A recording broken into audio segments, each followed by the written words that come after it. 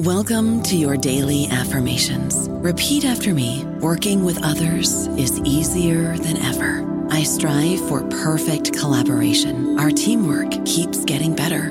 Yeah, affirmations are great, but Monday.com can really get you the teamwork you desire. Work together easily and share files, updates, data, and just about anything you want all in one platform. Affirm yes to start. Or tap the banner to go to Monday.com. Okay, round two. Name something that's not boring. A laundry? Ooh, a book club. Computer solitaire, huh? Ah, sorry, we were looking for Chumba Casino. That's right, ChumbaCasino.com has over 100 casino-style games. Join today and play for free for your chance to redeem some serious prizes. ChumbaCasino.com. No purchase necessary. Void where prohibited by law. 18+ terms and conditions apply. See website for details. What do we really mean when we say the First Amendment? Well, it's obvious. We mean the most robust protection of speech rights, religious liberty, freedom of the press, and freedom of association in the world today. Correct, says Eugene Volokh. Absolutely correct. But it could change. Listen to this conversation with one of the country's leading experts on freedom of speech and constitutional law. Eugene Volokh is the Gary T. Schwartz Distinguished Professor of Law at UCLA and an expert on free speech law, tort law, religious freedom, and other First Amendment issues. He also runs a First Amendment amicus brief clinic at UCLA and a blog called The Volokh Conspiracy, where he and others talk about urgent issues of the day.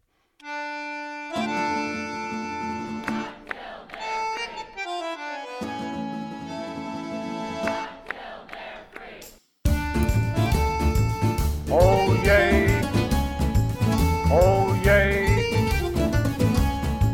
oh yay, oh yay, oh yay. Willkommen, bienvenue, welcome. No, this is not cabaret, it's Think About It, a podcast about the power of ideas and how language can change the world, with Uli Baer. So first of all, welcome. I'm sitting here with Eugene Volokh. Thank you so much, Eugene, for making time today to talk with me. Thanks very much for making time to come out here. So you teach law at UCLA. You're the Gary T. Schwartz Professor of Law. You've written a lot on free speech and First Amendment, a First Amendment casebook in several editions. And when I was thinking about preparing for this conversation, I saw the headline in the Times from a couple days ago about the terrible shooting in New Zealand, this mass murder at 2 mosques. The headline in the Times said, "Extremist hate fuels New Zealand attacks." And I wanted to see if we can start there to say that the Times put the headline across the front page saying that hate fuels an attack, this link between hate, expression, and action, which they're putting as a headline. And it struck me as a headline that maybe even several years ago we wouldn't have seen in the same way. That maybe this link wouldn't have been made by the Times right away to say that hate fuels an attack. So I'm interested in how we unpack this, what hate's supposed to mean in this context. Yeah, well, hate is not a precise term, but then again, headlines are not known for being very precise. One thing that I do try to remind my students is that free speech is protected not because it's harmless. It's protected even though it often is harmful. And one way of thinking about it is look not forward from a particular statement, the consequences of which may be very hard to trace, but backward from an event. Mm-hmm. Stalin didn't murder tens of millions of people. Mao didn't murder tens of millions of people. Hitler didn't murder tens of millions of people because they were just angry.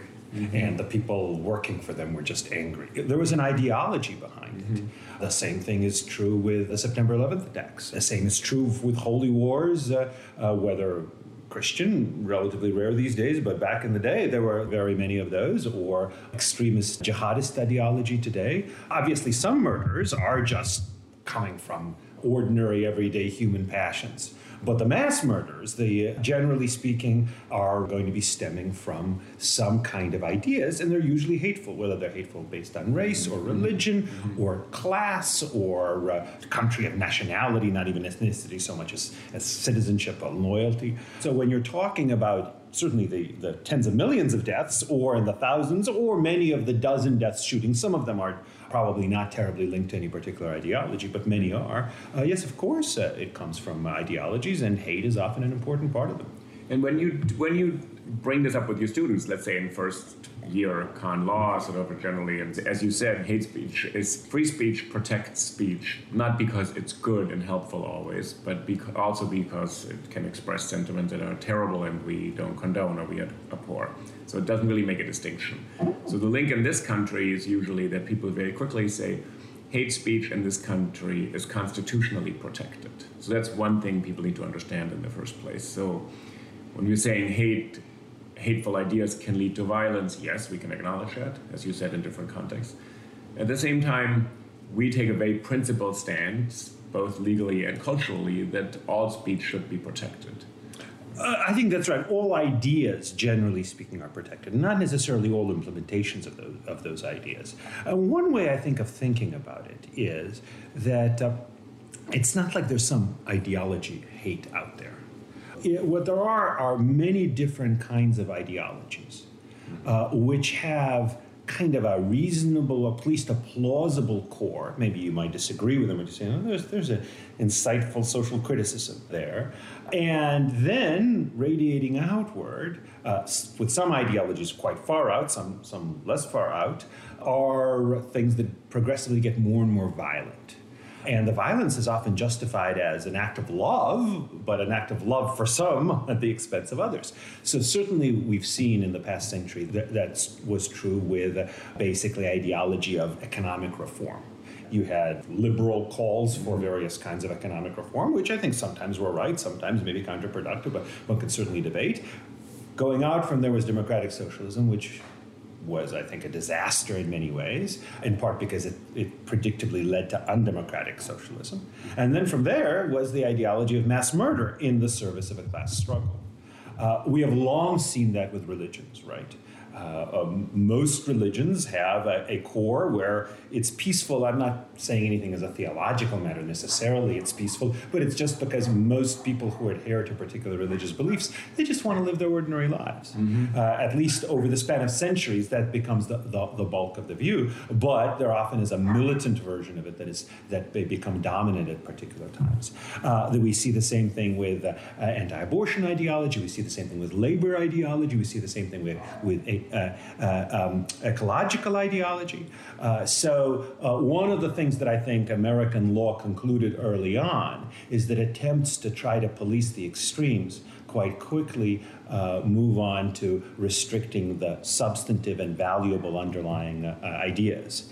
And I think that's a sound conclusion for American law to have reached. And when you said right now that there's sometimes a reasonable core to these ideas, some ideas are benign, they want to improve things for some people, the link between the fringe groups, the ones who act on these things and enact really violence, that the government should and does have some business regulating. And the government actually is there to protect minorities, for example, minority groups. So where's this transition you just described? Right. A really big transition, but the reasonable core part, I think that strikes people as hard to find when you look at the fringe groups. They say it doesn't link back to someone who had a good idea at some point. Right. So I think the answer that American law gives is, generally speaking, outright threats of violence. Someone saying, I'm going to kill you. That can be criminally punished. Advocacy of imminent and likely lawless conduct. So the classic example is giving a speech outside a building. It could be a mosque, it could be an abortion clinic, it could be a draft office, urging a mob to burn it down. That's punishable. But broader ideology, broader advocacy of particular views is not. So to take an example of an ideology which in many ways is quite perilous, and is another one that has caused obviously tremendous damage in the past century, but centuries before, nationalism. Certainly we see extremist nationalism being potentially very dangerous. At the same time, there is most countries, the majority of people have certain nationalist sentiments, if only to the point that people who are in our country, who are citizens of our country, deserve our sympathy, deserve our help, deserve our protection in a way that outsiders are not. There have to be decisions made about whom we allow into the country, how many people we allow into the country. again, you're quite right especially when somebody goes on to say kill, whether it's in the name of class struggle or the name of the environment or the name of nationalism, it's very easy to say that that's horrible. The problem is, and this was most learned by American law in the context of communism, is that it is too easy for the government to draw connections between the advocacy of violent revolution, for example, which by definition being violent revolution involves killing, and sharp criticism of the existing legal regime and the existing power structure. So when you refer to this history, actually, that the government took very strong position on communist ideology, communist thought, and regulated it. So it wasn't always the case in this country. The government said, you can kind of say pretty much anything you want, and we'll go back to this exception you made, unless you're inciting violence outside of a lecture hall or a mosque or a synagogue or a church, which we'll get back to. But so the government, at some point in this country, in this rich country, not too far in the past, took a different approach. Oh, surely that's true. And one of the things that I want to tell, to teach my students is that there's long been a libertarian free speech tradition in American law, but it has not always been dominant. And there have been times when it was actually pretty dominant in practice. And the libertarian, can you define that for me? Sure, just libertarian in this context, meaning protecting the liberty of expression. I don't mean libertarian in the broader political sense. Okay. So sometimes actually, throughout most of American history, there actually was very broad spectrum of things expressed, but many of them were expressed under some degree of legal peril. Mm-hmm. So we see that obviously early in the Republic with persecutions for seditious libel. They were very controversial then. The ones we most remember are at the federal level with the Sedition Act. But then there were some at the state level as well, including into the early 1800s. Which the court doesn't take up, right? They actually lost and they expire, but the court never really. Right. The U.S. But this was very early, 1791. Exactly. So this is sort of actually later. 1798 is when the Sedition Act is passed. The U.S. Supreme Court never reaches that. The state constitutional, the state persecutions, the Supreme Court never reaches because at the time the Bill of Rights didn't apply to state governments. Right.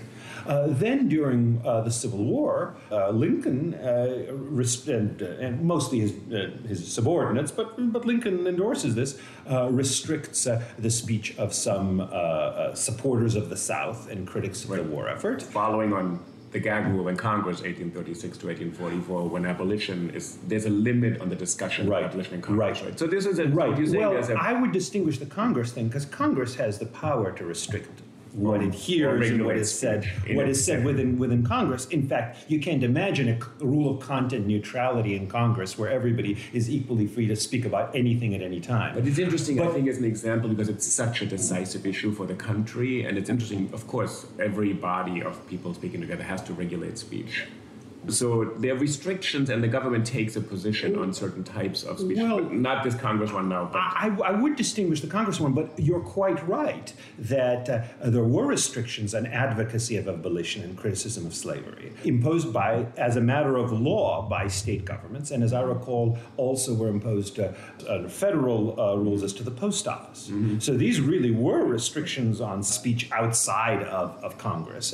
And in fact, part of the radical Republican criticism of the slave power at the time and after the Civil War, when they were enacting the 14th Amendment, which has been read as extending the Bill of Rights to the states, was that the slave power suppressed not just blacks but also whites. Mm-hmm. Obviously, it was much harsher towards the blacks, but white Southerners and white Northerners saw their liberties being stripped away, and particularly liberty of speech by the law. So there's no doubt that had happened. Then during World War I, there was also persecution of advocacy of opposition to the draft, sharp criticism of the war, and then following World War I, there were restrictions on the advocacy of revolutionary socialism, essentially. So in these two examples, World War I is one where it concerns the draft, or it's considered treasonous to say you shouldn't join the army, this is the wrong war. Right, treason is a little bit imprecise here, but at least it's considered criminal. So what's the idea? If it's not treason, what is it considered? Why does the government think it has to restrict this type of speech? I'm probably being unnecessarily picky here. Good. Treason is the only crime that is expressly defined in the Constitution. Okay. And so to something to be treason, it has to be either levying war on the United States or giving aid and comfort to the enemies of the United States. There were laws during World War I that banned speech that had the tendency to interfere with the draft, but there were separate statutes. They were not technically denominated treason. But the rationale in a lot of these, including restriction and advocacy of abolition of slavery, was that this kind of speech has a bad tendency, and the tendency is towards criminal conduct.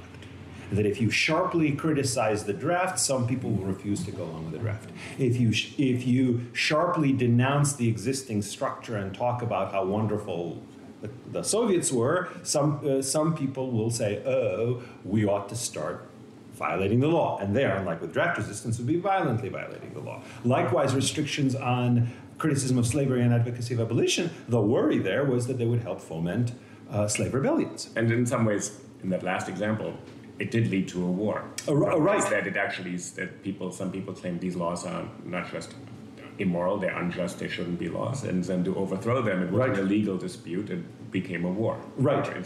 So that's the fear that actually would undo the Republic entirely. Right, and in modern First Amendment law is chiefly a reaction to the restrictions imposed during and shortly after World War I.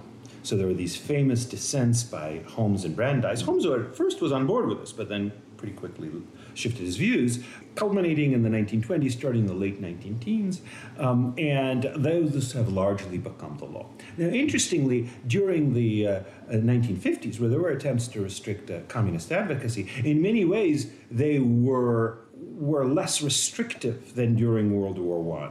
In part precisely because there was something of a lesson learned by the legal system from the World War I restrictions. Let me ask you something, not as a law student, so yes. in some ways as a person who follows the law. So dissenting opinions around 1919 and the 1920s become one of the bases for how we think about the First Amendment today.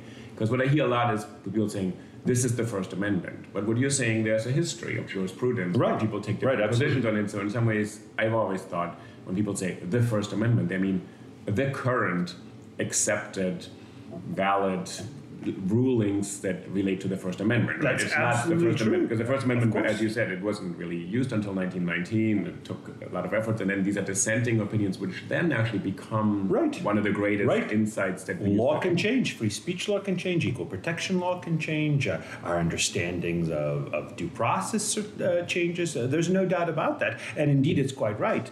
The text of the Constitution in these areas resolves very little. In some areas, it resolves a lot. We know that the president has to be 35 years or older.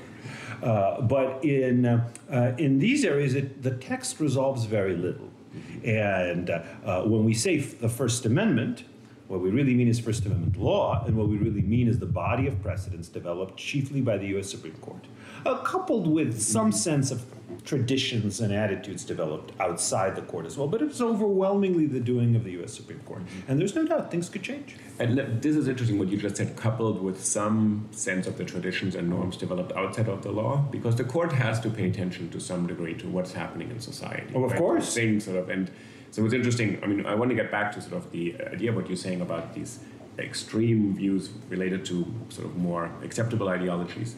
But recently, Justice Thomas wants to revisit what's considered libel law, sort of the limitations on suing the press for printing things against the government. So this is New York. Oh, no. So he's not speaking about limitations on suing the press for printing things against the government. He's speaking about limitations on suing the press, among others, for false statements that damage a particular person's reputation. And that person could include an official in the government. It could include a government official. It could include others. So this case is an early 60s case. New York Times v. Sullivan. That's right. And so when Thomas refers to this, is that a legitimate way to think, well, you know, we look at where the country is, and in some cases we have to occasionally revisit. What prompts the court to say the norms and society changes to revisit this case? Because there was a lot of discussion about this for people saying, how can he even mention this case? This is the law in the books. Of course it's legitimate. Somebody made the law, somebody else can argue in favor of changing the law. At the same time, it's noteworthy it was just one justice's opinion. Right. Nobody else signed on to it, and I doubt anybody else will sign on to it. I don't expect certainly a majority to sign on to it. So Justice Thomas generally takes the view that the Constitution ought to be interpreted according to its original meaning. And that means some parts as to original meaning as of 1791, other parts original meaning as of 1868, which is when the 14th Amendment, which has been read as incorporating the First Amendment against the states, was enacted. And presumably some other parts that were enacted more recently should be read with an eye towards the original meaning at the time. It is... Original meaning arguments are sometimes faulted on the grounds that it's too hard to determine original meaning, but it does seem pretty clear that the framers of the Constitution, and I don't just mean the particular people who signed it, but that generation, as well as the generation of people who ratified the 14th Amendment, they viewed libel as something of an exception to the First Amendment, and a fairly broad exception, at least when it comes to false statements of fact about particular people. And known to be false, correct? Including ones which are honest with mistakes. just false statements. Right. I say something about you, so Right. Professor Right. Volek does this or this or this, and if it damages your career in some way, Right. you could say this is a problem. Right. In fact, historically, the rule was that to be liable, something simply had to be a disparaging statement about someone. And then it's the defendant that had to prove its truth. And not just prove that he thought it was true, but prove that it really was true. Now, there were some limitations to that. Libel law was developed by smart people with some sense that certain kinds of things need to be protected. So, for example, accurate reports of government proceedings would be protected, even if within those proceedings there are false allegations that are being quoted in those reports. It was a complicated body of law, but it's pretty clear it was very far from the modern body of law. Now, Justice Thomas takes a very originalist view of the First Amendment. Back in the day, Justice Black, who was sort of an originalist, more or less of the left in some respects, took a similar view, and for them, even old precedents could be revisited quite easily and should be revisited in the name of establishing the original meaning. And just to close this, would the understanding of libel in an originalist understanding be different from New York versus Right, absolutely. So New York Times versus Sullivan says that statements about public officials and public figures are categorically protected against libel liability unless they're actually outright lies, unless they're knowingly false or at least said with the knowledge that they're very likely false. That's called reckless disregard, but basically it's knowledge of likely falsehood. That's sometimes labeled actual malice, but that's one of those legal misnomers that really confuses much more than it reveals. It doesn't mean you're a mean person. Right, exactly. Whereas around the time of the framing, and in the late 1860s, when the 14th Amendment was enacted again, applying the First Amendment to the states, even reasonable mistakes, even situations where somebody tried really hard to figure out what was going on and just erred, even that could be libelous. Although there were, especially by the 1860s, some defenses in certain kinds of situations, so-called privileges, that would protect certain kinds of mistakes. But in any case, the rule is quite different. So Thomas, and before him Black, many decades before, were pretty rigid originalists, by and large, although even that not entirely. But that's not the view of most justices on the court, including ones who have originalist sympathies, like Scalia before his death, or like Gorsuch and Kavanaugh. They also care, and Thomas does in some measure, because everybody has to care about precedent, but they care a lot about precedent. And I think it's pretty unlikely they're going to revisit this precedent. And Thomas also opened up, I guess, just suggesting that it would be fine to leave the states alone, let them decide certain things, and the federal government shouldn't be, or the court. Right. Well, that is part of his originalist view, because that was the understanding around the time of the framing. Remember, the Bill of Rights wasn't applicable to the states, and the thought was we restrain the federal government with the First Amendment as to its actions. Right. State governments have their own bills of rights, which everybody understood ought to have some protection for freedom of speech and freedom of the press. Many at the time didn't actually have that written down in them, but it was pretty broadly accepted that there ought to be some level of protection, whether in the state constitution or in state laws.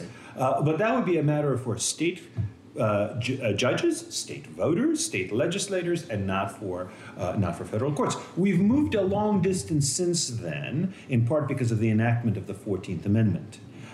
Which most lay people and non-legal scholars would think, well, so to go back from before 1868 and say the state should be left to do this, would, as if it would take that out, that the First Amendment is now applicable. Right. Well, Thomas doesn't question the incorporation of the First Amendment through the 14th Amendment. It's actually a little complicated. Some people have questioned it. He is not one of them. Right. He actually argues that the particular legal reason given for incorporation is subtly wrong, but he was on board with the incorporation. But his view is, look, free speech is protected by the federal constitutional provision, which applies to the states, but has a particular scope. And then it's protected by whatever other protection states may choose to add. Mm-hmm. And his view is, of course, there should be this protection. It's just that we've misjudged its scope. It should be somewhat narrower. Not vastly narrower, but in this area, somewhat narrower.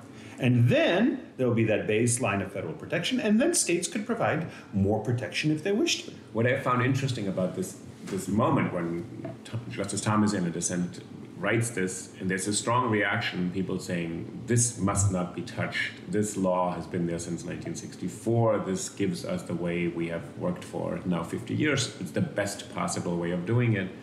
And what's interesting, and when on the flip side, when people say, maybe the way we deal with hate speech, for example, is not quite the most protective of minorities in this country, or it foments violence, or it creates a culture of fear, etc. These things which are not quite incitement yet. There, people seem to say, you can't touch that. So what I think is interesting that there's been a discussion, we're saying, the way this country regulates and considers speech, hate speech must always be protected. And when Thomas said, let's look at speech, how it's protected, the same people said, how can he even open up this discussion? This is unacceptable.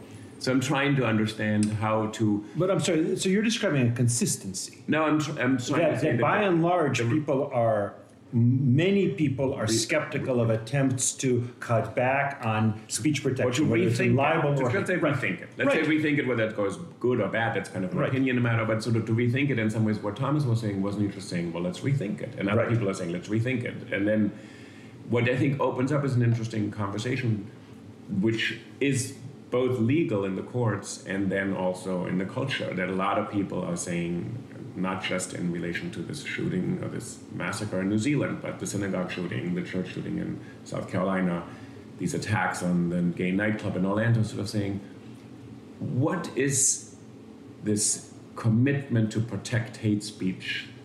And I'm paraphrasing, at all cost. Is this really benefiting everybody in our society in the same way? So I think this conversation is an interesting one to have, and I think there had been a moment to say, this is not a conversation Americans have. We're committed to it, we protect hate speech, we're different from other democracies. Well, certainly one should be open to conversations, whether it's about free speech or about gender equality or racial equality or same-sex rights or abortion rights or whatever else. Because as kind of thoughtful people, I think we have to recognize that many of the things that we consider are clearly correct might be mistaken. And that's especially so when there are things that used to be considered ridiculous 50 years ago or 100 years ago, and now we sort of accept as holy writ. That's interesting. That you've taken positions that I think that's exactly right. You said in some cases, very new conceptions in new ways, sort of marriage equality. You're saying this wouldn't have been conceivable to many people. Some people actually always thought this is right, so it's not that nobody thought that. Yeah, it's true, not nobody, racial but very equality. Few. A lot of people in this country thought racial equality should be given. For example, probably all Black Americans always thought this is a birthright. And it took the country quite a while. A lot of people would think, but you're saying that things are open to intelligent debate. What I'm sort of saying is that sometimes when you encounter First Amendment questions, it is such a rigid position. It's that this is the best possible way of doing it, and all the other ways are wrong. Right. We should never approach this sort of with a sense that this is somehow holy writ, that cannot possibly be altered. At the same time, we also, all of us, have some judgment about which things are worth revisiting and which are not. Right. And sometimes it's sort of a shorthand judgment, like we've got to decide how much attention to pay to the particular proposal. So, for example, I think many people's reaction to Thomas's proposal was, look, we see what he's saying, but it's not a good idea because our judgment, may be mistaken, but our quick judgment is that, in fact, libel law is potentially very perilous to public debate. To be sure, though America did have lots of public debate before New York Times v. Sullivan, but especially given the magnitude of some libel awards that have been urged and been sought in some situations, and the ease of suing today in many ways compared to then, we think that that's going to be bad for democracy. So I think that's also a plausible reaction, not sort of a knee-jerk, obviously wrong, but hey, we've got a pretty decent system going. Let's not mess with it, especially when we can really see the downside. And I think that the same thing is true with calls to try to suppress advocacy of certain views, whether about race or sexual orientation or religion or sex or whatever else, under the rubric of hate speech. It doesn't help, I think, that the term hate speech is also always thrown around so much, and rarely defined by those who are throwing it around. And when the definitions are offered, generally speaking, those definitions prove to be very, very broad. So I think a lot of people have kind of a quick reaction saying, we've thought about it, others have thought about it, we've generally rejected it, not particularly interested in revisiting that question. And to stay right there, so and as you know, there are people who think we should revisit it. And we should revisit it because it actually foments violence. It encourages these lone wolves. Let's say it's not attribution. You've written about that. It's very hard to establish kind of the purpose of saying something. It's very difficult to determine whether this person, embraced this ideology, these ideas, and acted on it. So these things are tricky in individual cases. But there is a vibrant and robust discussion of people saying this isn't really benefiting certain minorities. To keep this out there and to keep the statement, no, we must protect this, otherwise we risk our democracy. There are a lot of groups who are saying, you're risking our lives at this moment. We are at risk because of this kind of speech. So in some ways, I think this is a really interesting conversation to have. Let me give you an example. So I was driving in a pretty rich neighborhood of LA, and there was a pretty seemingly fairly expensive car with a bumper sticker saying, guillotine the 1%. Now, I don't... It's, in some respects, kind of rude for me to say this, but in fact, actually, just because my wife is a lawyer, I'm trained as a lawyer, we make decent money, we will probably be in the 1%. That is literally an endorsement of a view of murder. And not only just ridiculous, well, obviously hyperbolic. No. In fact, within the last 100 years, including in the country in which I was born and in which my parents lived half their lives, my grandparents, whom I knew well, lived the great bulk of their lives, there was a campaign of mass murder aimed at people like me. And this was this was the USSR. The USSR. Right. Although, of course, in China there was also a similar campaign, and it's an interesting question: just who murdered more? No, I imagine if we actually brought in the driver, he'd say, "Oh well, this is just hyperbole," but a lot of the things that people condemn as hate speech with violent rhetoric, people would say the same and would often be telling the truth. This is a really interesting example. So there's a kind of historical reference to the French Revolution, the guillotine. And as you're saying, in the USSR or in China during the Cultural Revolution or in Cambodia or in many countries, there is a real history of absolute kind of rampage of violence against the rich. Not in this country, probably in the same way. In this country is another history. So when someone sees a bumper sticker that targets a racial minority, which are usually the cases that become the cases of hate speech in this country. They're rarely cases about killing the 1%. They're always about racial minorities, or in many cases. A racial minority would say, there's a history in this country that makes me very concerned. The way you would be concerned in the USSR, if it was still the USSR, which is no longer, it's Russia, a different country. So in some ways, does the history inform these discussions? I'm trying to get to, they're not equivalences everywhere. You see this in the It didn't happen in Russia either until it did. Right. Karl Marx thought that Russia, I'm told, that Russia was going to be the last place that would have a communist revolution. So it was always that you're converting to the proletariat. I live in the world as well as in the country, right? All of us do. Right. And this world has a history of literally tens of millions of people murdered as a result of the ideology described there. And of course, it's true. It's unlikely there's going to be violent revolution this way, just because America seems to be a pretty stable country, at least at this point. But it's also unlikely that there's going to be outright race war in the U.S. But on the other hand, if the concern is targeted violence against people because of their race or their class, that's always a possibility. So then the question is, one question I always ask with people when they say, well, there ought to be a hate speech exception. And so I ask them, well, give me a definition of hate speech. So, for example, one thing that's pretty common is urging hostility or discrimination or violence against people based on race, religion, sex, and so on and so forth. So I ask them, okay, so let's say somebody says conservative Christians, they adhere to this horrible ideology. It's anti-gay, it's anti-transgender, it's misogynistic, it's religiously bigoted. And I think they're a menace. They're a menace to America. A not uncommon argument that one hears, obviously hears more when conservative Christians ideologies are particularly in play. For example, I remember sort of growing up, it was at a time when Jerry Falwell's Moral Majority was around, and understandably was sharply criticized. Literally, that is advocacy of hostility and, in some measure, discrimination based on religion, just like sharp condemnation of extremist Islam or even non-extremist Islam is as well. So then, so I suppose people say, well, no, we don't mean that. Well, okay, fine. Well, give me a definition that does mean that. So sometimes you can imagine a situation where advocacy of outright violence. And if you want to ban advocacy of violence, there's something where I do think advocacy of violence is much less valuable, precisely because it is a violence.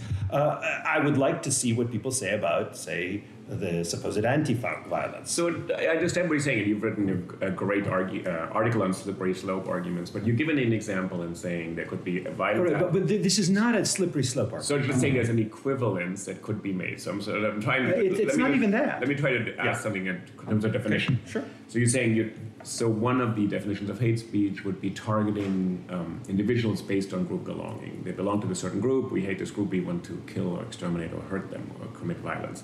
And you're saying that could be done against doctors who provide abortions. And I think you've written about some of those cases. And other people say it could be written against people who belong to a group of racial minorities, etc. So you're saying to restrict one would means where does it lead? Couldn't you? It's not a useful definition because it's too vague. Oh, well, yeah, it's not that the definition, at least that I'm talking about. Well, if we adopt it, then eventually we might adopt some other definition. That is actually a serious risk, which both the court and many scholars and advocacy groups have pointed to. But here, that's not the concern. The concern is if you adopt this definition, then the definition itself would already cover those things. So the definition that I quoted you really would, if fairly applied, applied to sharp criticism of, say, conservative Christians. Or, for that matter, condemnation of whites for enjoying white privilege, which is advocacy in some measure of hostility and discrimination based on play the role of, not the devil's, but some advocate to say, what would be the social loss if actually people who advocate direct violence against certain groups are restricted from doing this? So you can't put a list of people who are doctors in health clinics, you can't put a list of your neighbors who belong to a certain minority. You can't do that and say, these people should all be banned. Right. So that's, I like that, in part because it tries to come up with a definition that is somewhat narrower, and then we can talk about it. So this is actually one of the things that in my class, one of probably the second problem is, imagine somebody says there ought to be an exception for advocacy of murder. Not advocacy of hostility, not advocacy of discrimination, advocacy of murder. So that's something that's potentially more plausible. So why hasn't the court been willing to adopt that? Well, one thing is advocacy of murder really would include advocacy of violent revolution. But you might say, certainly many people in the 1950s did, I don't think they were fools or evil, said, look, we should draw the line at violent revolution. Nonviolent revolution, fine. But advocacy of violent revolution is something that's punishable.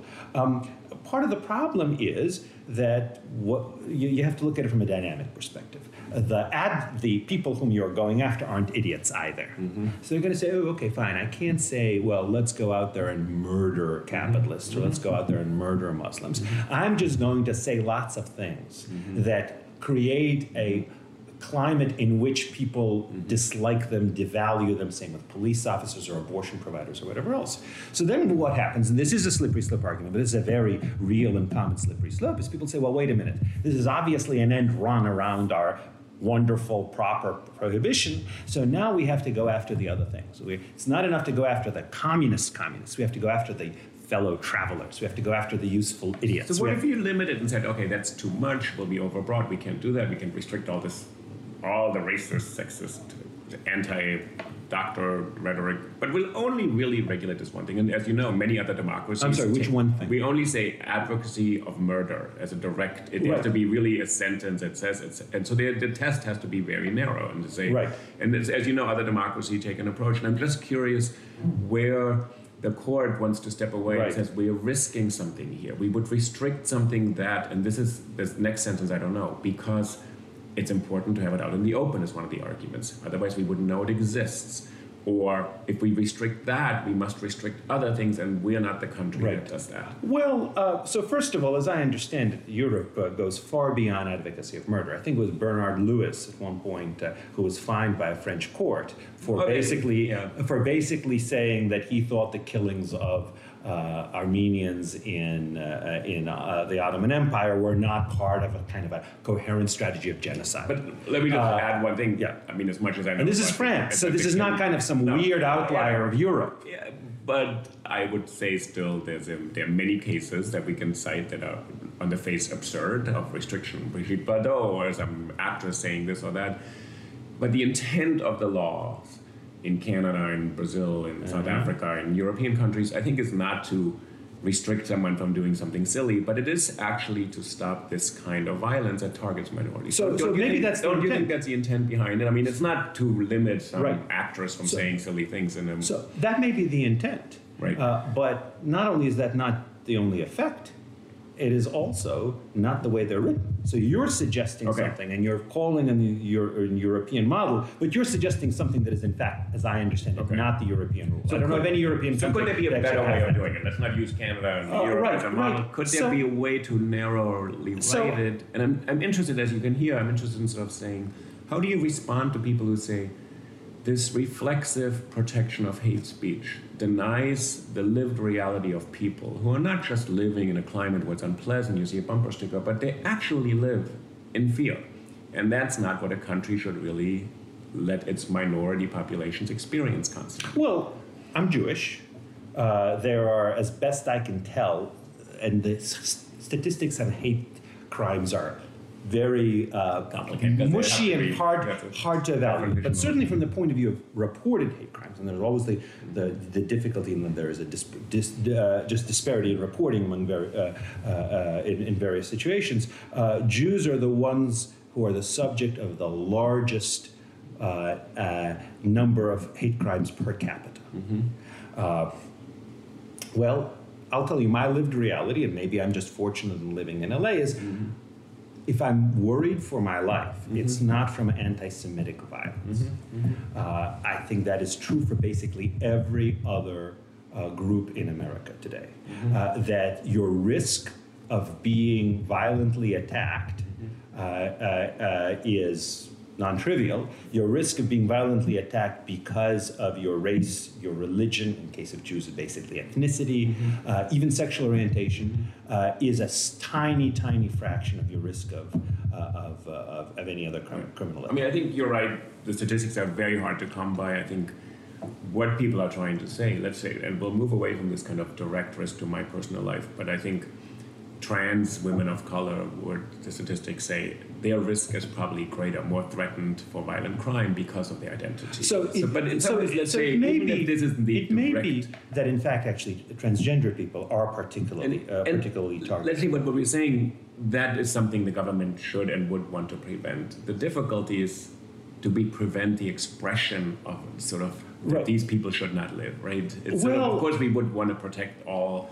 members of society in a way, but what you're saying, it's hard to do. How this. much benefit do you think Right. you'll actually get Right. out of a rule that says you cannot say we should kill group X, Right. whether it is capitalist pigs or police officers or blacks or Right.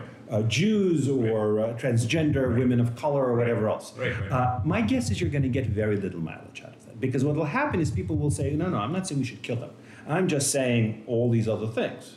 Then I think people will say, oh, well, wait a minute. In order to really offer the protection, as opposed to just a mere illusion of protection, we can't just limit it to bans on advocacy of killing. We have to limit it, we have to extend it to bans on speech that kind of devalues, dehumanizes, whatever else. So now, in order to make the restriction work, you need to make it much broader. Either you have a very narrow restriction, which you can defend on the grounds that it's very narrow, but it's going to be essentially ineffectual.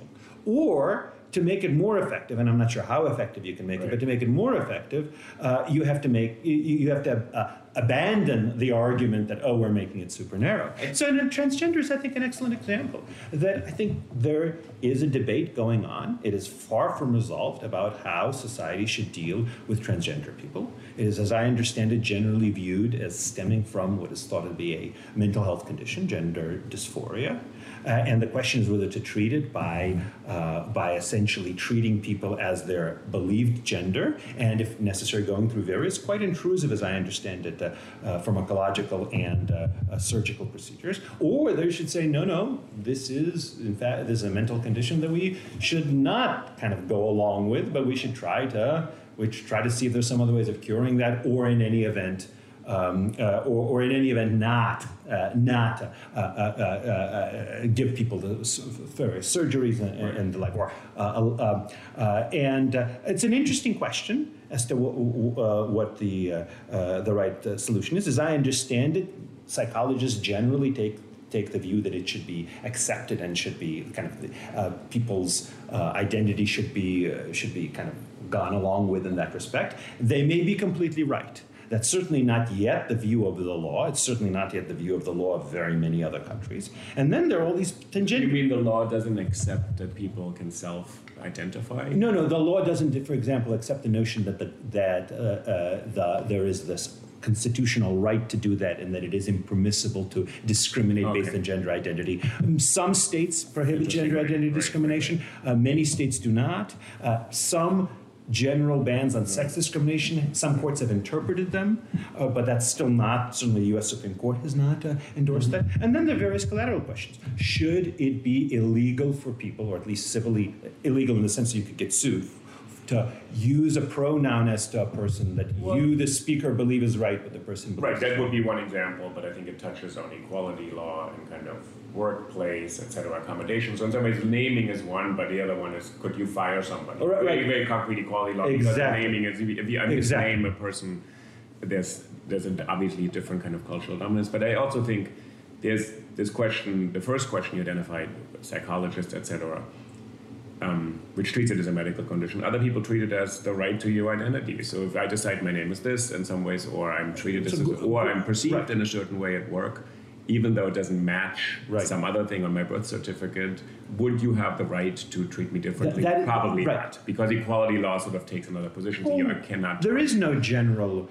right to your identity under equality law. Certainly people can't say, for example, well, I belong to some racial group and I should be treated in accordance with that racial group. But the flip side is, if someone treats you or an individual based on what they perceive your identity to be and discriminate against you, then equality law has certain functions. Well, only if the equality law bans discrimination based on that attribute. So some states, I think probably at this point less than half, ban gender identity discriminations. Others don't. Federal statute doesn't. Some courts have said that the sex discrimination prohibition should be read to cover that. In any case, a really interesting and important debate, which is far from resolved. And then again, there's the question: to what extent should people be coerced to use pronouns that the referred to person prefers? I would quibble with your word coerced. Isn't it? If you say to someone you could be sued for using the wrong pronoun, first, that's not coercion?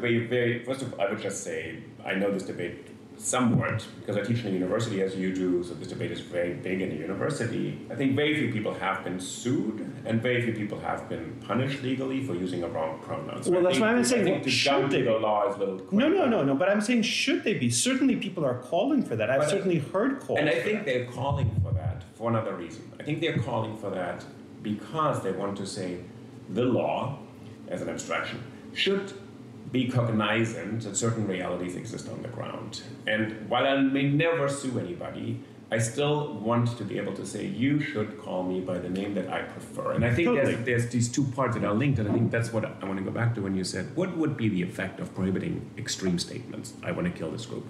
And you're saying it won't do very much.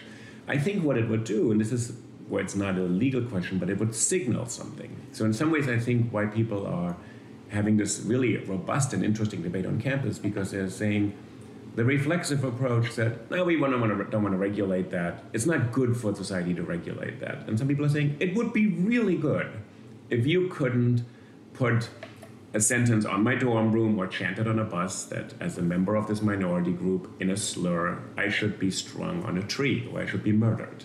And that could, even if there's never a lawsuit, which in many laws, as we know, are never applied, never works, or it doesn't get thrown out, say that the body of the law would signal this we don't really think is so useful and helpful for society. And that's what I think the symbolic import comes in, rather than would someone be sued for having used the wrong pronoun? Unlikely.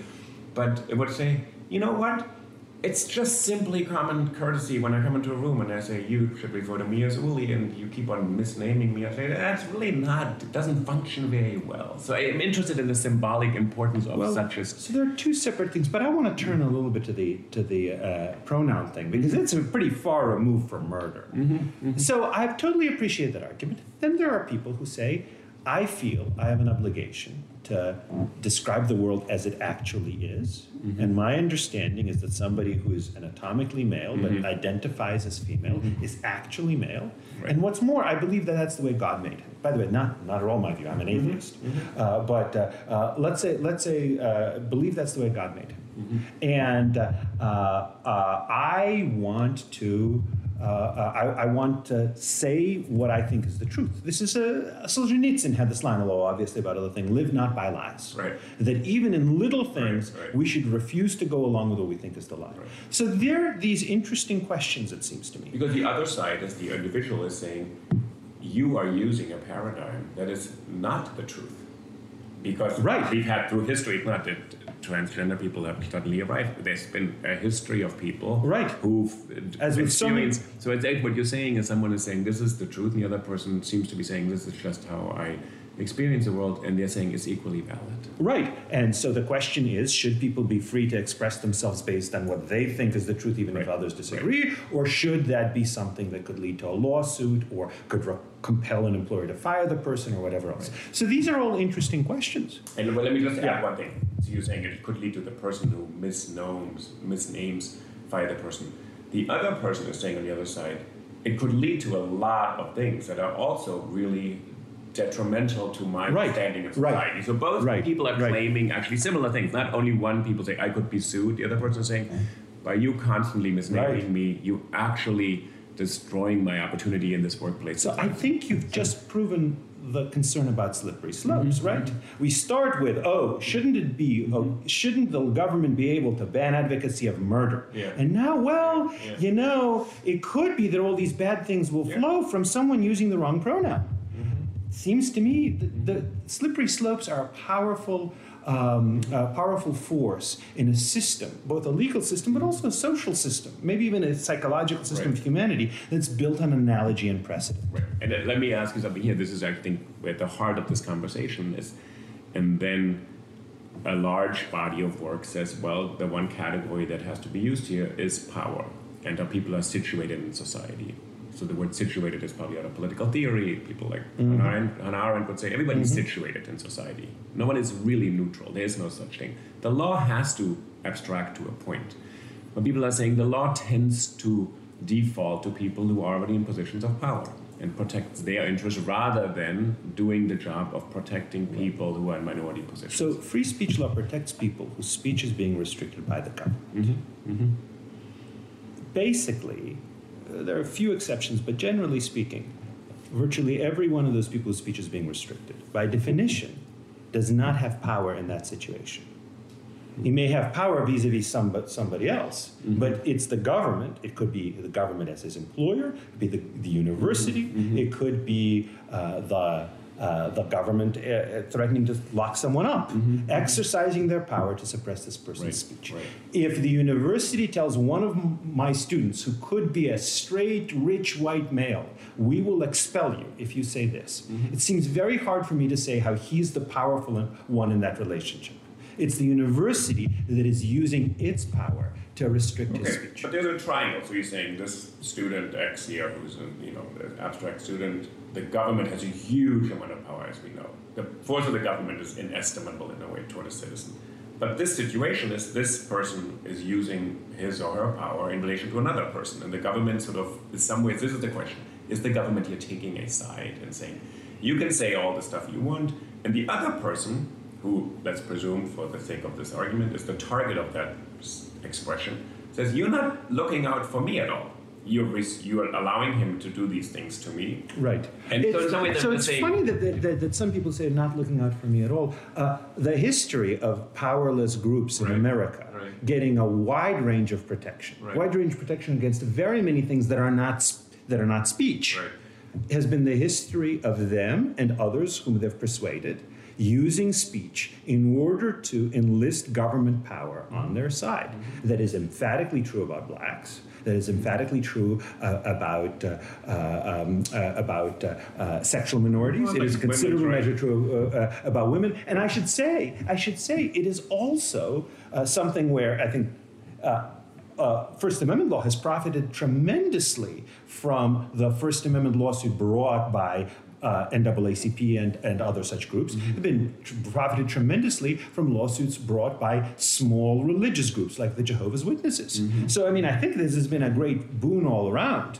But the only reason we're actually talking, it seems to me, about transgender rights is precisely because, and gay rights and such, is precisely because there's been a long history of advocacy protected by the First Amendment that has changed people's minds and that has deployed government power in many situations to use the coercive force of the government in order to protect the interests. I think this is exactly the history that people are trying to really understand in great nuance. To say minorities in this country have always benefited from using their speech to advance their causes. I think this is correct.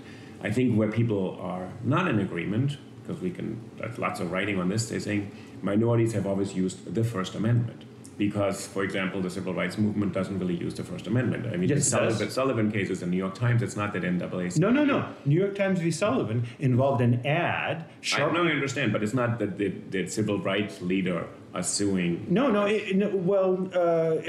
Sullivan is suing the New York Times and individual defendants who were civil rights activists. There is a kind of large debate, sort of, Calvin has this book, sort of, the civil rights struggle. They use equality law, not First Amendment law, and this is interesting. They use First Amendment law in order to promote equality law. NAACP v. Alabama, NAACP v. Button, NAACP v. Claiborne Hardware, those are just the groups that have the cases that have NAACP in their name. And so this story that the First Amendment is the tool, not very specifically, because there's a lot of people who have been written, your colleagues, legal scholars, who said, actually, it's not that simple. Actually, the First Amendment is also a tool to protect the powerful. So you have, of course, in some ways, I'm saying the law can be used both ways. So is the story what you're saying? Should people put their trust fully in saying it'll be ultimately in your interest to look at the current jurisprudence because it'll be your turn as well. So as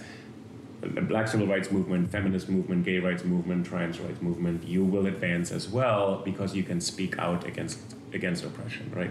Well, I was responding to the claim that, this doesn't protect us. Right. It does protect them. It has protected them. And partly through actual litigation victories, and partly through, it's true, a lot of this stuff happened, a lot of the civil rights movement happened without lawsuits, right. First Amendment lawsuits, but through political advocacy. But the political advocacy was protected to the point where you didn't need the lawsuits in many situations because it was so clearly well established that the rights were protected. even by the 1960s. But beyond that, it's not that First Amendment will always reach the right results. The question is, do you think that giving the government more power to restrict speech is going to do a better job? And it's interesting that many of the same people who are arguing for that now are also ones who are sharply critical of the Trump administration. So I think I'm not a supporter. I think you're absolutely right. I think this last point, I think people are really trying to puzzle through that. They say, should there be some way of rethinking our regulation of speech? But we really certainly wouldn't hand this administration the same people this right now. And this is interesting because it's also shaped by the fact that the president participates in speech with great gusto every day and actually says or doesn't say things. So I think the question of moral leadership here is it one that informs all of this? Because would the direction of the government really be in our interest here? Well, right. So I'm not a supporter of President Trump's, and I think that Trump is unusual in various respects, mostly in his tone. But how can one possibly think that it somehow would just be the Trump administration? Then after that, after Trump leaves office, well, then in that case, it's going to be unending progressives to the get-go. That's obviously not so at the federal level. It's obviously not so at the state level, where in fact, actually, the progressive movement, I'm not a member of it, but I'm speaking to people who are and who want to restrict speech in the service of progressive causes. The progressive movement is in the minority in state legislatures today. Again, it may not be 10 years from now, but it may be again in the minority 20 years from now. So you have to ask yourself, what is the right rule, not just for a time when people on my side exercise the power, the governmental power, but what's the right rule given that we know that sometimes the power will be in hands which we don't trust at all? That's, in fact, historically been the premise of the First Amendment, and that's dating back to the Revolution. Right, and it's a good question because it's a question of that is partly about jurisprudence and do you want to trust the law. It's also a question of power, sort of who has power in some ways. I think Citizens United changed a lot of people's view and thinking, oh wow, free speech, which we totally endorse, can be used for all sorts of other things. So if their view is they only endorse it because they think it reaches progressive goals when speech is said by their friends, then I don't think they really have thought hard about free speech. They may have thought hard about how they think politics should operate, but that's never been the understanding of free speech. And in fact, actually, first of all, a lot of the media cases, including New York Times, were protecting the powerful because the media has often been powerful. Now, I should stress they were protecting them against the government, which was more powerful. But as between the New York Times and Sullivan, probably under any measure of power, New York Times was more powerful than Sullivan himself, as opposed to Sullivan with the jury on his side. On top of that, if you want to look at corporate speech, the first Supreme Court case upholding freedom of expression rights against government action was in 1931. The first one upholding corporate rights was in 1936. That involved a corporate-owned newspaper, but the first one involving a corporate non-media entity was, depending on how you counted, 1941 to 1945. The notion that the First Amendment protects employers and employees, protects the right and protects the left. That notion has been around for about as long, at least at the Supreme Court, about as long as the Supreme Court has been applying the First Amendment to restrain government power. Let me conclude with asking you a concrete question. You teach at UCLA, you're very aware of all the campus debates. Sort of, what would you recommend a teacher or instructor should say to a student who says, this is all fine and good, this is the Supreme Court. Let's say you're not at UCLA, but you're at a private college, and you're saying this speech really interferes directly with me studying here. And there's been racial slurs or attacks on my identity, etc. And I really would like this to stop because it is just exhausting to go through my day if this continues. So in some ways, what do you say, not as because let's say the law doesn't really totally Robert Post or Fred Schauer would say maybe it's not quite the First Amendment here. What would you say to a student like that? Let's take a concrete scenario. Imagine somebody comes to my office and says, look, I've always been a devout evangelical Christian. And now I come here and people are saying that that evangelical Christianity is evil and that it's sexist and homophobic and this and that. And what's more, they're actually saying it's irrational. They're saying people are fools for believing this. And now I feel, you were saying I attack on my identity. I feel that's an attack, he says, on my identity. I want to know how these people can be shut up so that I can study here and feel like I'm a smart, reasonable person rather than what they think is an irrational fool. I think what I would say is, look, there are a lot of debates about a lot of topics, including about religion and about whether religion is sound or is not. And I'm sure there are beliefs that you think are irrational, maybe beliefs of other religions, maybe beliefs that you think are evil. You have the right to express those views. They have the right to express those views. And what's more, you have to train yourself so that you can study and you can operate in a way that isn't undermined by others sharply disagreeing with your views and things that are central to your identity. For example, if you're going to law school, one day you may be a lawyer in a courtroom, and there may be a witness who is saying these kinds of things, and maybe stuff in the record about those kinds of things. And if you freeze up and if you say, I can't operate on full power because of this, then you're not doing a very good job for your client, are you? And in fact, imagine that you are out there as an advocate for conservative Christianity. You join the Alliance Defending Freedom in order to protect religious freedom rights. In order to be the best advocate you can be for that, you have to have heard and understood and figured out how to respond to the other side's arguments, however offensive and wrong those arguments might be. What do you think the question is about that you said earlier that one of the questions around President Trump's statements is tone?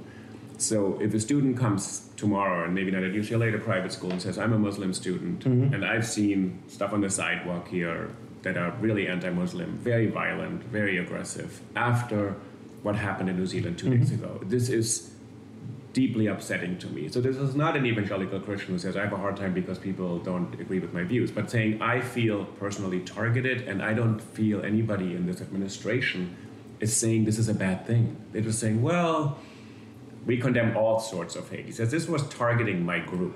So it's just it's not as a legal question. The reason I gave the evangelical Christian as an example, you said, well, something that is targeting their identity. You didn't limit it. No, examples. I totally. Now we're moving to that. So he's going to university, and there's this chalking on the sidewalk, saying "kill all Muslims." So one of my questions is, how often does it happen at a university that when the university hears about it, they really say, oh, we just don't care? They say lots of things. I honestly think what's interesting, the university would most likely wash it off the sidewalk, except when the media catches wind of it. And then it becomes immediately, and this is what I'm interested in, then it becomes immediately a First Amendment debate when it has maybe very little to do with that, because maybe it's defacing a sidewalk, maybe it's a private university, maybe the person was... So in some ways, I think why universities don't take a step here to say, we actually really don't think this is a really productive thing to have our sidewalk, and we don't have to bring the Supreme Court, the ACLU, and every lawyer in the country. They do that. That's what I mean. In fact, I routinely see when similar things happen at UCLA, there are these letters from the dean, from the chancellor that say this. And of course, the university is entitled to exercise its own free speech rights. And I do agree that that's often much more productive than saying, we're going to find the person who did it, we're going to expel them. So if what the student wants, and I think I totally understand why he'd want, is reassurance that he is a valued member of the community and that these views are the views of a tiny fraction, these views being kill all Muslims, let's say, being or kill all Jews, and take my group, are a tiny fraction of the community, then it seems to me that he could have that, and he should have that. But if the consequence is, well, all right, I actually want people's criticisms of Islam, or criticisms of Jews, or criticisms of transgender people to be silenced because that is what I need in order to be maximally productive. I think the answer is no. I think that's not the right solution. And you talk about symbolism. Part of the problem is if you do say, well, we need to actually ban something for the symbolism, then that seems to suggest that things you aren't banning, you're symbolically endorsing. So as a result, things that are deliberately by the rule on the other side of the line may actually become therefore more offensive to people because they've gotten used to the notion that things on this side of the line are banned. Well, why not those things as well? I think the important thing is that what you said, that the deans, provosts, etc., chancellors send out letters. I think that there can be a very strict and precise way of dealing with it legally, and then there's more leadership, which can also do that without running afoul of the law. To say, for example, we don't condone any of this, without immediately, and I think that sentence is sometimes, not always, but it's sometimes missed by students who say that it's too quick to say, well, the law. And people say, that's not what I was asking about. I was asking, what am I supposed to do here if people say these things around me? Is everybody here in agreement? And for the university then to say, no, actually, that is not what you just said. It's isolated incidents. So I think people want to have a space to be able to say, I don't think this sentiment is productive for the community we're part of, without saying we must now refer immediately. But surely they do. And as I said, I see this all the time, and I think rightly so. I will say there are times when I think it is overused. That if somebody is, for example, sharply criticizing some religion, but in a way that is, I think, potentially productive, at least insofar as it could have a debate about which religious ideologies are good for society and for their adherents and for minority groups within the group itself, and which are not. So I don't think that any time somebody's identity is challenged in some measure, there ought to be this public denunciation. But surely for advocacy of violence, or for that matter for slurs, it seems to me perfectly proper for universities to say this is wrong and it's hateful, and also it's not the sort of thing that universities should be about. If you have views, express them in a way that is part of a serious debate, rather than through some anonymous slurs or something along those lines. My sense is, I don't know if you agree, my sense is actually that the debate happens much more at universities. I actually am somewhat puzzled and quite interested why the media debate focuses on incidents that are really not always representative of what happens. I mean, I teach at a very large school, you do as well. There are thousands and thousands of events every year. There are. And then sometimes you hear about one as if it's the determining event. Right. So to me, the thing, and you're quite right, that a lot of what's the real question isn't what does the First Amendment call for, but what kind of climate should we try to create at universities? My sense is, and I may be wrong, but my sense is there are many institutions in which very many students just refuse to talk about things like abortion, or like about affirmative action, or about transgender rights. Because they're afraid that they're going to be the target of some tweet storm. They're going to possibly lose jobs as a result. They're probably not so much afraid of being punished for violating a campus speech code. They're afraid that they're going to be punished by prospective employers. I don't remember the last time, for example, at my own law school there was a debate on abortion. I don't feel super strongly about abortion myself. I'm generally kind of in the tentative pro-choice camp, I suppose, like so many people are. But I think there ought to be debates about that. And I think people many people have never heard the other side, even though we know that the country as a whole is split 60-40 on first trimester abortions in favor, and then in a sense 75-25 for later abortions, according to many polls. Likewise about transgender rights. I actually had on my blog a visiting blogger just this last week, Dorianne Coleman from Duke. Oh, I read this. And she was writing about, and I think she's not in general against transgender rights, but she thinks that women's sports should be protected against male to female transgender athletes who have the benefits of basically male physiology and male hormones. And I think it's a very interesting question. And I'm inclined to think that she's probably right, but I would certainly love to hear two views. How many students do you think at either of our institutions would feel reluctant to even bring that up in class for fear of being labeled bigots? Yeah, it's just an impression.